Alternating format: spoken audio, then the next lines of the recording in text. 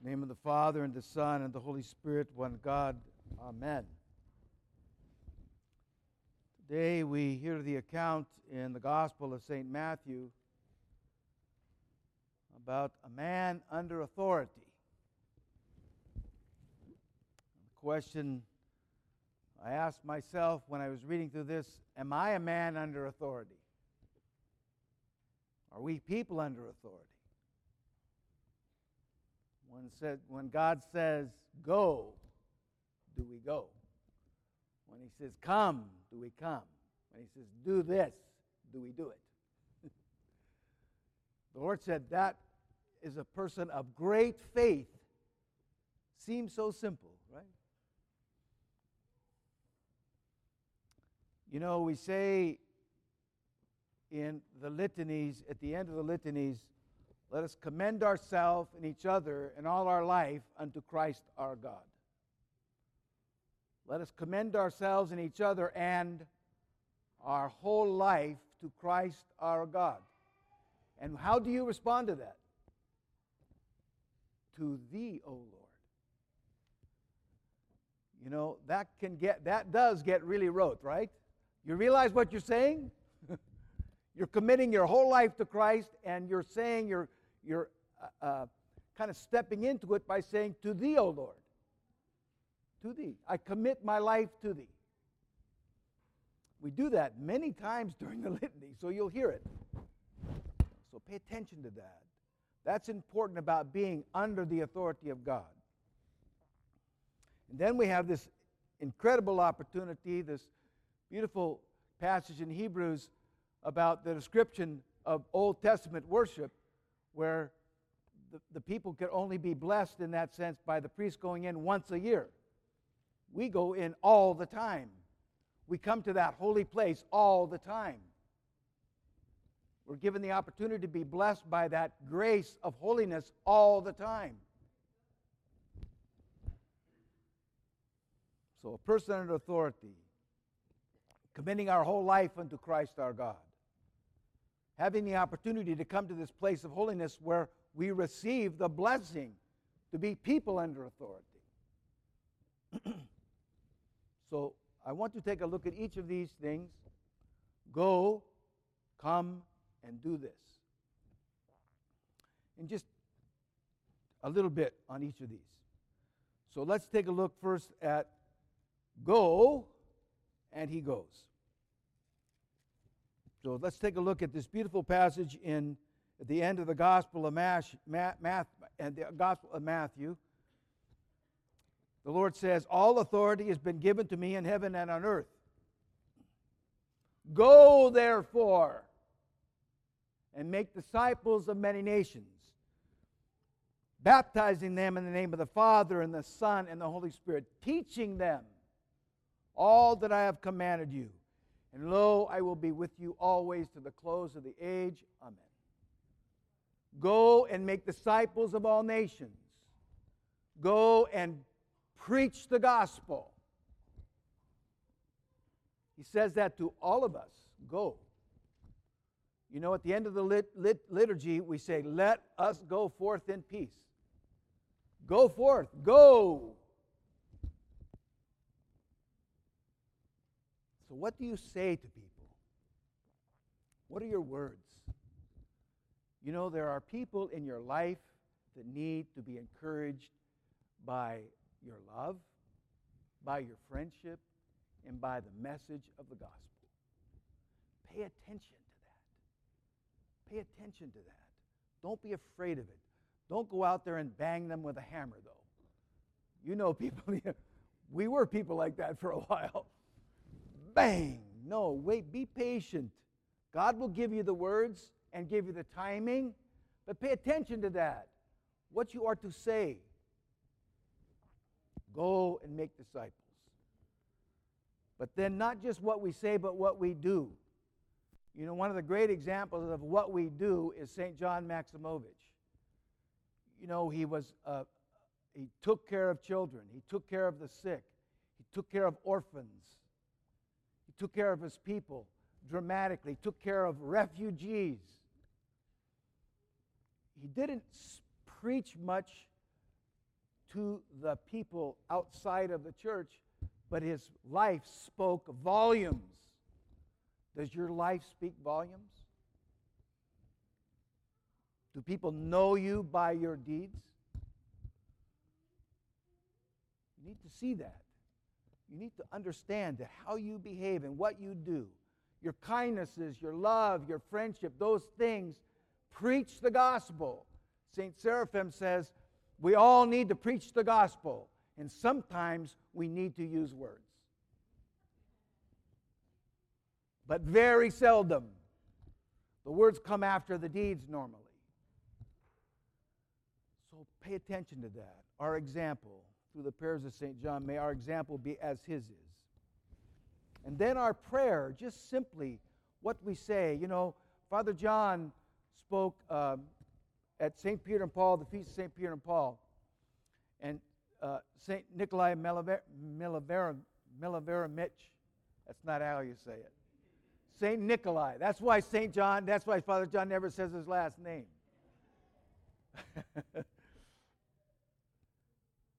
Said this, it's very beautiful. He said that the hymn to the apostles is their word has got out into all the earth and their words to all the universe. He says that basically our prayer, the prayer penetrates everything. It goes into the spiritual world. And so it touches everything. It touches all creation. So when you pray for people that need your prayers, they are touched by the grace of God. How do you touch people? You know, we all worry and are concerned about folks that we love and care about. God's grace can touch them through your prayers. Wow. Powerfully, beautifully, magnificently, and especially the departed. Especially the departed. When you pray for them, they know it. They feel it. They feel your love. That's why we do it, and that's why we're very much encouraged to pray for the departed. So pray. Go and make disciples. Go and make disciples through your words, through your deeds, and through your prayers. And then these beautiful words from also the Gospel of St. Matthew. I think for all of us, we love these words from Matthew chapter 11, verse 28. In relationship to the word come. And the Lord says this to us, "Come to me, all you who are heavy laden, and I will give you rest. Take my yoke upon you and learn from me, for I am meek and lowly at heart. And you will find rest for your souls, for my yoke is easy and my burden is light." Do we believe that? When we really turn to God, do we feel like there's a relief there? You know, I was reading St. John Cassian and St. John Chrysostom on this passage, and the commentary says the yoke that we take on ourselves is the kingdom. And God's presence, that's the yoke. And that yoke is light. That yoke is smooth. And the commentary goes on to say, why does God want us to take upon the yoke? He says, not to call you to account. You know, when you're yoked by somebody, it's like you're accountable to them. That's not what God wants to do when He calls you to take on the yoke of the kingdom. What He wants there is to free you from your sins, to lift you from your anxieties, and give you joy in the midst of sorrow. That's what He wants to do. That's His yoke. That's when you take that yoke on, that's what you receive. Freedom from anxiety, the relief of sin, and the lifting of the burden of sorrow.